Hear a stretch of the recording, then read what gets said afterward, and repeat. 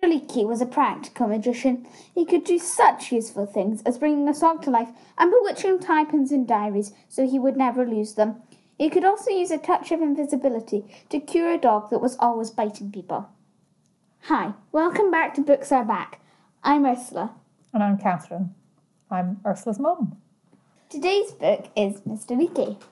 So, Mum, why did you choose Mr. Leakey for me? Well, let's have a look. What's it called? It's called My Friend Mr. Leakey, and it's by J.B.S. Haldane, I think. Is that how you pronounce it, Mum? I think Haldane, yes. Haldane, I think he was Scottish. Ooh, Scottish. I'm Scottish. I'm Scottish. Scottish like us. I'm a weird person. So I chose the book because I remembered it being fun, and I was looking for a bit of nonsense after the hard work of the big woods last week. So I was just looking for something quite light-hearted. Yeah. I don't remember much about the book, apart from it was very magical and it was amusing, light-hearted. Yeah, I think it's really funny.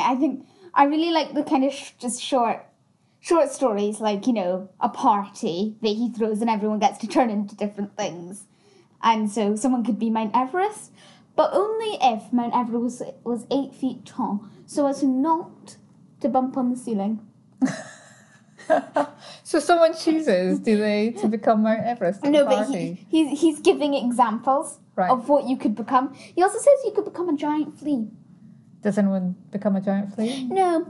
No. Although one of my questions is about what the character referred to as I turns into. So maybe we'll find that out later. I'll reflect on that. So can you tell us basically what the book is about? Well, basically, we never found out the person who's telling the story's name, but he's the main character. And then there's Mr. Leakey.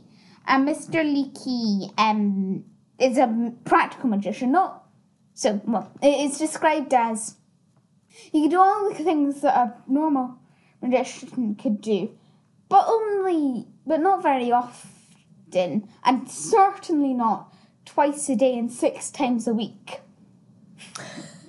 But so basically, it's just about one day he goes for tea there, and another time he goes for a party.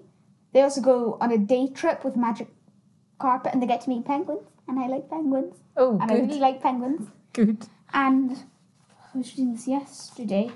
Yeah, they also fix a prop. I can't remember this is an anecdote from his life or not, but something happens with rats in the ship, and someone manages to fix them.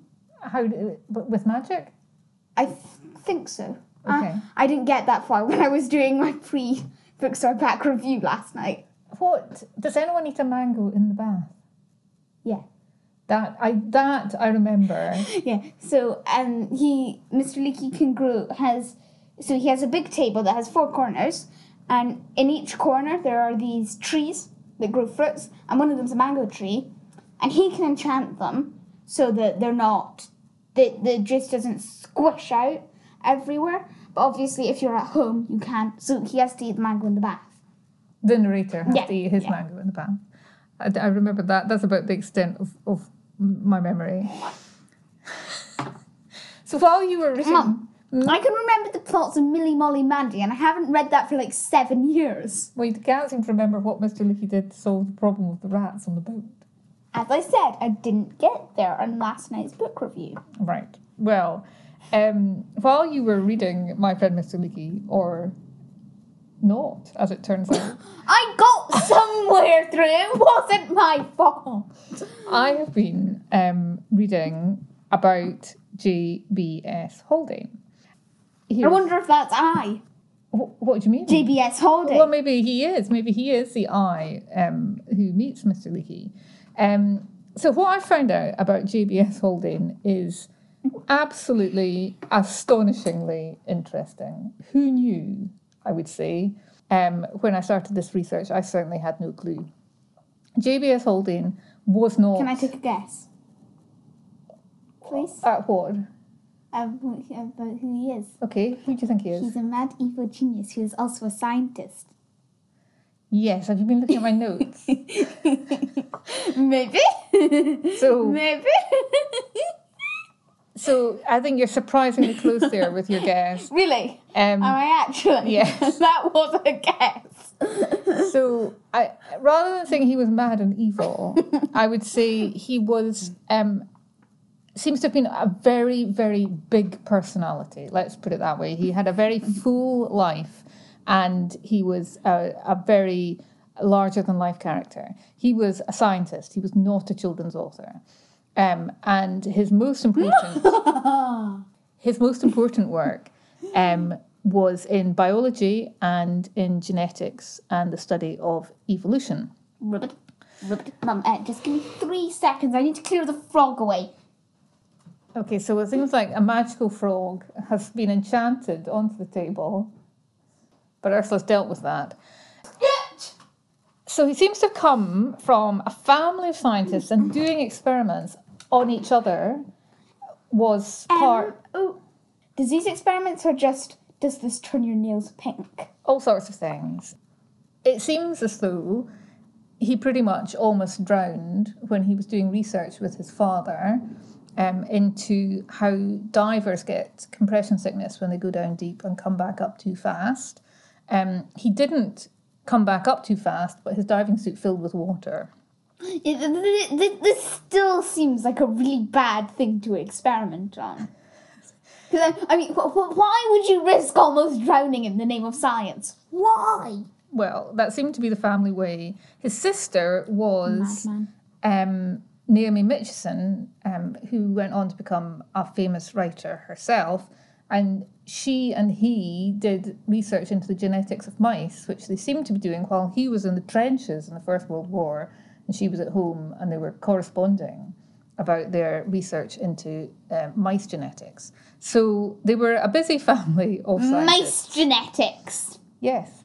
Now, why would you want to know about the genetics of a mouse? Well, to help you understand all sorts of genetics. Keyword, mouse. Okay, and at the end of the war, he had been injured in the war, and at the end of the war, he was sent to India to recuperate, and he spent a couple of years in India, and he seemed to really very much like it. Does that mean relax? Recover. Oh, okay. He writes about India. Maybe that's why. Well, I wondered if there was a link, because in fact, what then happened in his life was after the war, he was living in Britain, and he became interested in Marxism, and he joined the Communist Party, and he became what I would call a public intellectual. He did a lot of work, popularising science and speaking about his politics and entering into the public debate in that way.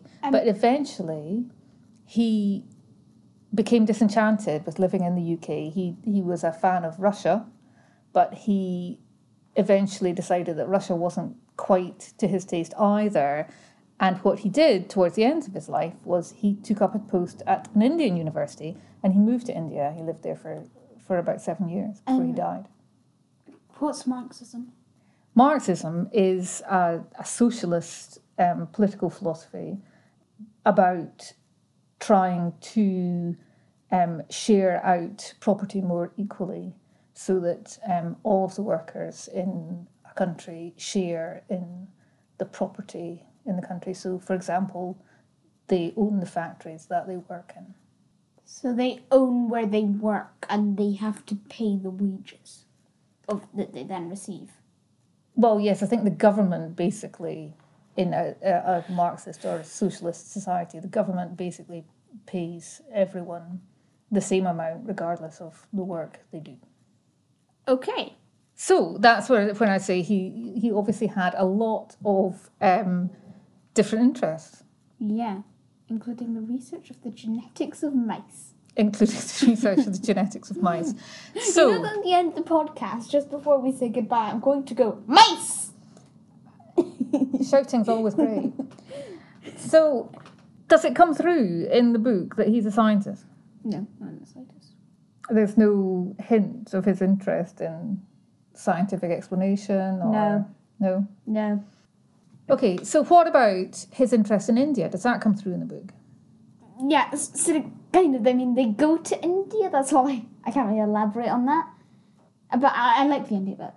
They have to, like magic away the insects that are flooding into the place that they're staying. Cool. So I think they're going to flying carpet, do they? Yeah. And mangoes are probably an Indian theme. Because this book was published in 1937, so you probably couldn't buy mangoes in Sainsbury's at that stage. He had to grow them on his table. You couldn't buy mangoes in Sainsbury's. Magically. What kind of madness is this? So, do you have a quiz for me? Yes, I do. I actually created this at school today because I completely forgot. Oliver is Mr. Leakey's servant, kind of. But why is he an octopus? Why is Oliver an octopus? I mean, has he always been an octopus? No. Has he been enchanted to become an octopus? Yeah. Is it because Mr. Leakey has enchanted him to be able to do 8 things at once? No. No. Why is he an octopus? So his legs got cut off in a train accident and they were bleeding really badly and he was about to die. So Mr. Leakey turned him into a snail. But whenever he tried to turn it into something more interesting, like a dog, it had no legs. But then he realised that an octopus doesn't really have legs. The 4 things sprouting from his head are basically arms. So now Oliver's an octopus. Well, if you don't mind me saying, I think that's a very scientific approach to problem solving for Mr. Leakey there. Well, yeah, but, I mean, it's funny. Yeah, it's funny. Okay, question number 2. What does the character refer to as I, so we refer to as JBS, Haldane, want to be turned into at Mr. Leakey's party? Okay, so this is a party where the guests Can get turn into to, anything they want. instead of fancy dress, they get to be... Oh yeah, there's a devil and like a saint at this party, but that's off topic. Okay, so he chooses to be enchanted to become something. I can't remember. I'm going to say, as a guess, that he decides to be a dog. Decides to be a comet. A comet, how cool! Yeah, and he goes racing around, but not as fast as the mini Rolls Royce. And it's really funny because one of the trees, I think it might have been the mango tree, sprouted a petrol can and they put it in the Rolls Royce and he went... So which guest decided to be the Rolls Royce? I think it was a little boy. Okay, cool. And they raced the comet. Yeah. That's excellent. Okay. So what does Mr. Leakey do to that boy, to that dog who was always biting people? Oh, I don't know. I mean, the clue on the blurb says something about A touch of invisibility. a touch of invisibility. Does he give him a fright by disappearing while he's being bitten? No. What does he do? It turns its teeth to rubber. Oh, You were way off. yes. I don't remember that. Right? It's incredibly hard to bite something when your teeth just go... What? Yes. And finally, who is Abul Makar? Someone they meet in India, I'm going for. I'm not even sure. It's a djinn who works for Mr. Leakey. A djinn. A D-J-I-N-N. No, a Jinn. A J-I-N-N. Cool. I think it's probably the same idea. They have like folding wings. So he's got like 2 servants, an octopus and a djinn, Yeah. with his folding wings. Mm-hmm. Excellent. Yeah. That's your worst score ever. I think that's my worst score ever. Is that 0 out of 0? Yeah, 0 out of 0. Nil of nil. Okay, so is there anything else you want to talk to me about? Yes, well, I didn't show you this. What? I've Tell always had this book. Tell me. Tell me. It's called On Being the Right Size, and it's a collection of essays by JBS Haldane about science. Oh, cool. And Can I blow it up and see what the effect is? you want to blow it up? And see what the effect is. It would be science. That would be science. Apparently, he was a man who was fond of explosions himself. Ooh. But when I was reading about him, I read that this was one of his books, and I was like, I've got that book. It had never occurred made to the me connection. that it was the same person. So what I thought I would do was, with On Being the Right Size, I thought I will read you the first paragraph of his essay On Being the Right Size and see if you can hear the same authorial voice. Tell me if you can hear that it's the same person writing. So this essay is about the sizes of animals, and in it he explains things like Why the elephant is big. why the elephant's big, exactly. Why the mouse is small. Yeah, so he's got sections on why the way that insects breathe means that they have to be tiny, why there are no small animals that live in cold places, Well, because they need the fat. and why very, very tiny creatures can safely fall much longer distances than big creatures. And here is... Because they take less impact. I'm not very sure. It's a combination of physics and biology. On being the right size, here's the first paragraph. The most obvious differences between different animals are differences of size. And colour. Well, what he wants to say about it is that the most obvious differences between different animals are differences of size. Okay, I will shush. Okay, the most obvious differences between different animals are differences of size. But for some reason, the zoologists have paid singularly little attention to them. In a large textbook of zoology before me, I find no indication that the eagle is larger than the sparrow, or the hippopotamus bigger than the hare, though some grudging admissions are made in the case of the mouse and the whale. But yet it is easy to show that a hare could not be as large as a hippopotamus, or a whale as small as a herring. For every type of animal, there is a most convenient size, and a large change in size inevitably carries with it a change of form. So what do you think? Can you hear the voice of J.B.S. Haldane in both books? Yeah, you can. You totally can. That's exactly the way that I talks. In the books. Look, and here's a picture of him on the front of On Being He's the a Right smoker. Size. He's got a pipe, hasn't he? Yeah. He looks like Sherlock Holmes. Or maybe Watson. Looks a bit more like Watson, I'd say. So, I mean, that's quite interesting. I'll put that back on the shelf. You can maybe read it a bit later. There are some essays about politics in it as well.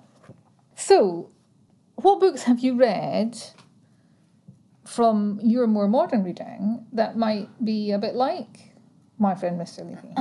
Not so much from my modern reading, but I thought it was quite, like, just sort of short little anecdotes. And so I'd say that books that I've read, not necessarily modern books, but things like Dr. Dolittle, that we did in our first episode of Books Are Back, Millie Molly Mandy. I was talking to you this before and I've forgotten what I was going to say. I think you mentioned Paddington. Yeah, and Paddington Bear. I thought they were quite similar, just because there's no real villain. There's no villain. It's just like short little stories from title. Yeah. So did you enjoy it? I